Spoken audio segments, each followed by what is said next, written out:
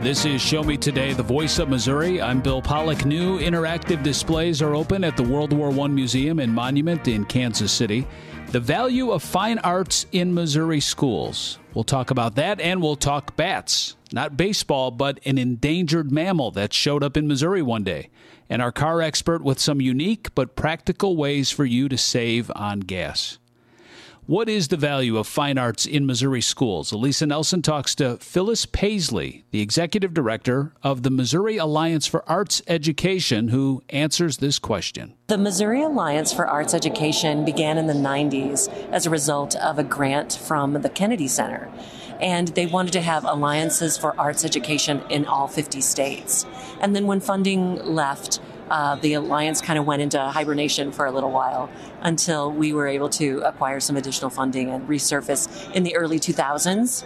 And since then, we have been continuing to serve Missouri's arts education community as best we can. We work with our partners and our allies in our statewide arts education organizations to improve professional learning and to provide funding for that critical professional learning for people who teach visual arts, music, theater, and dance. So let's talk about the importance of arts education in the arts. Why are they important? The arts are the expression of humanity. The arts bring us together as humans. The arts helps improve their ability to learn and their ability to retain information. The arts make life worth living. And so anytime we have students who are engaging in the arts and teachers who are leading them in arts education, our world gets better, our world gets stronger. Where do you see the future of arts going in Missouri?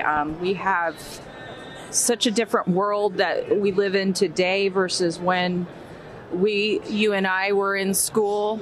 It looks very different in terms of the digital world, the jobs that are going to be out there and that will dominate the country.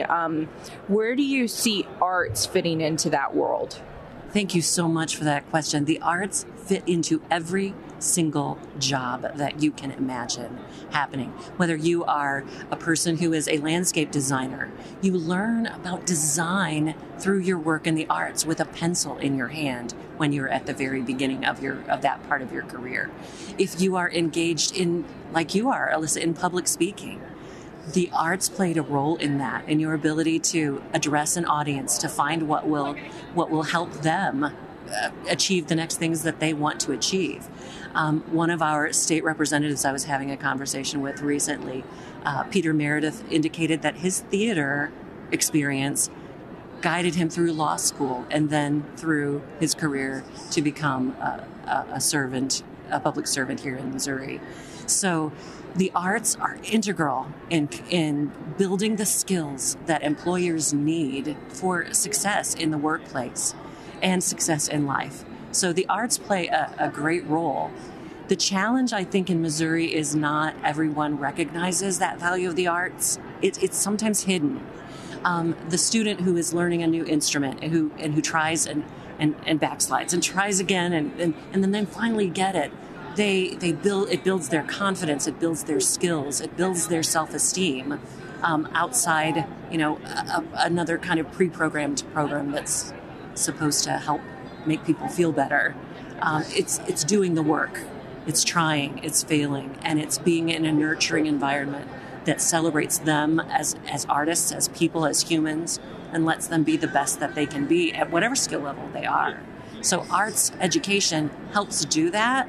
But it's in Missouri, not everyone recognizes the value of arts and how it impacts, because those things are kind of hidden. People don't think about that landscaping example I gave until I went, yeah, you draw that out. And you need to have fine motor skills with that. You need to have design and awareness of space. And that leads you to then geometry and mathematics and measurement and all of those things that artists have to do, which incorporate so many other learning. It gets all rolled up into one, and it's outside people's conscious awareness sometimes. But the arts help everything be better. What does that mean in terms of where we are today for funding? It was really just over 20 years ago that No Child Left Behind legislation caused testing to be mandated. And the areas that were tested to ensure that all students were achieving well were English language arts and also mathematics. And with that high stakes pressure on that kind of testing, it causes that to come to the forefront. And lots of other things, including science, including social studies, including the arts, were kind of like, well, that's less important because this is what's tested. And what's tested was taught. And so it has created a climate that makes English, particularly English and math, and now science, since it is also a tested subject at some grade levels, it has put those to the forefront and the others to the back. And when people are making decisions, financial decisions, how they're going to spend their dollars, and the way in which they are judged by outside entities is based on student performance in math, reading, and in science, that's where they choose to put resources, which means some arts programs are really suffering. Because I know lots and lots of arts professionals who have to do their own fundraising to just have enough funds to buy the music or to get the instruments repaired or to make sure that everyone is in a uniform, even if their uniform is just a T-shirt that is, with a logo on it or a certain color, that they work really, really hard in addition to the difficult job of being a teacher, of trying to help each student reach their potential. Then they are a financial manager and a fundraiser on the side. And so it makes it really, really challenging. But I'm fortunate to work with tons and tons of arts professionals who are willing to pick up those challenges because they love their kids, because they know the arts are important, and that the arts are helping build those foundational skills that are going to carry them to success in life. What do you see in terms of arts education and them being prioritized in the rural versus urban areas of Missouri? It's an interesting question, and I don't know that I have the definitive answer. But I do know that in rural communities, there's often a connection to nature, and the connection to being in that landscape of fields growing or trees or forests or hills. It strikes a chord within the human being, and it feeds their soul in a way that the arts do in an urban setting. Not to say that there's no beauty in a skyscraper or concrete and things, but the urban landscape turns to the arts to help that humanizing element be present. In the rural landscape, they have the landscape. They have the actual land, the power of the land. So I think that's part of it. And the other thing in the rural community is many of them are one step away from a survival issue. They have to plant their crops. They have to grow those crops and make sure that, because that's their family's livelihood. And that becomes that sort of like the testing question a little bit ago, that's the priority, and the other things kind of drift away.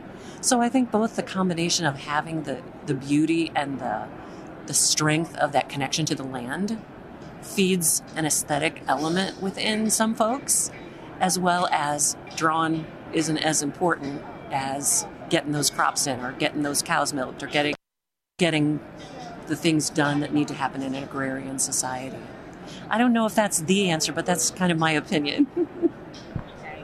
Phyllis Paisley with the Missouri Alliance for Arts and Education joining Show Me Today. I'm Elisa Nelson. If you missed the first half of our interview, no big deal. You can download it. We have a podcast. Just go to Apple or wherever you get your podcasts and download Show Me Today. Okay, so for people let's bring it down to tell me some of the most important artists of Missouri that are out there. I guess some of the most famous people in the world of arts out there that people in Missouri can identify with. Who are some of the big names out there that we should keep in mind when we're talking about why it's important to value arts education? Oh, if you are wondering, like a list of great musicians or visual artists or authors that are from Missouri, gosh, the first one that comes to mind is Thomas Hart Benton with the wonderful pieces of art that are in our beautiful Capitol building in Jefferson City.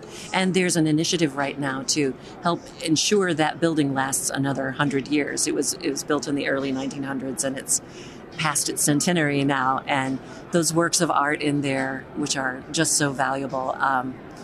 There are works in there by Wyatt, by Thomas Hart Benton, in the visual arts realm as well. And the Capitol itself is surrounded by lots of other artists and sculptures. If you haven't visited the Capitol just with an artist's eye, it's definitely worth a trip down there. Musicians, of course, we have tons of great jazz and blues musicians from both Kansas City and St. Louis. That Scott Joplin, who lived in Missouri for a long time historically, and his house is in St. Louis. Sheryl Crow is a more contemporary person. Michael McDonald, a more contemporary person that carries the spark of the arts alive and out into the larger realm. It's just really, really cool. So yes, www.moaae.org. All right, this is Show Me Today, the Voice of Missouri.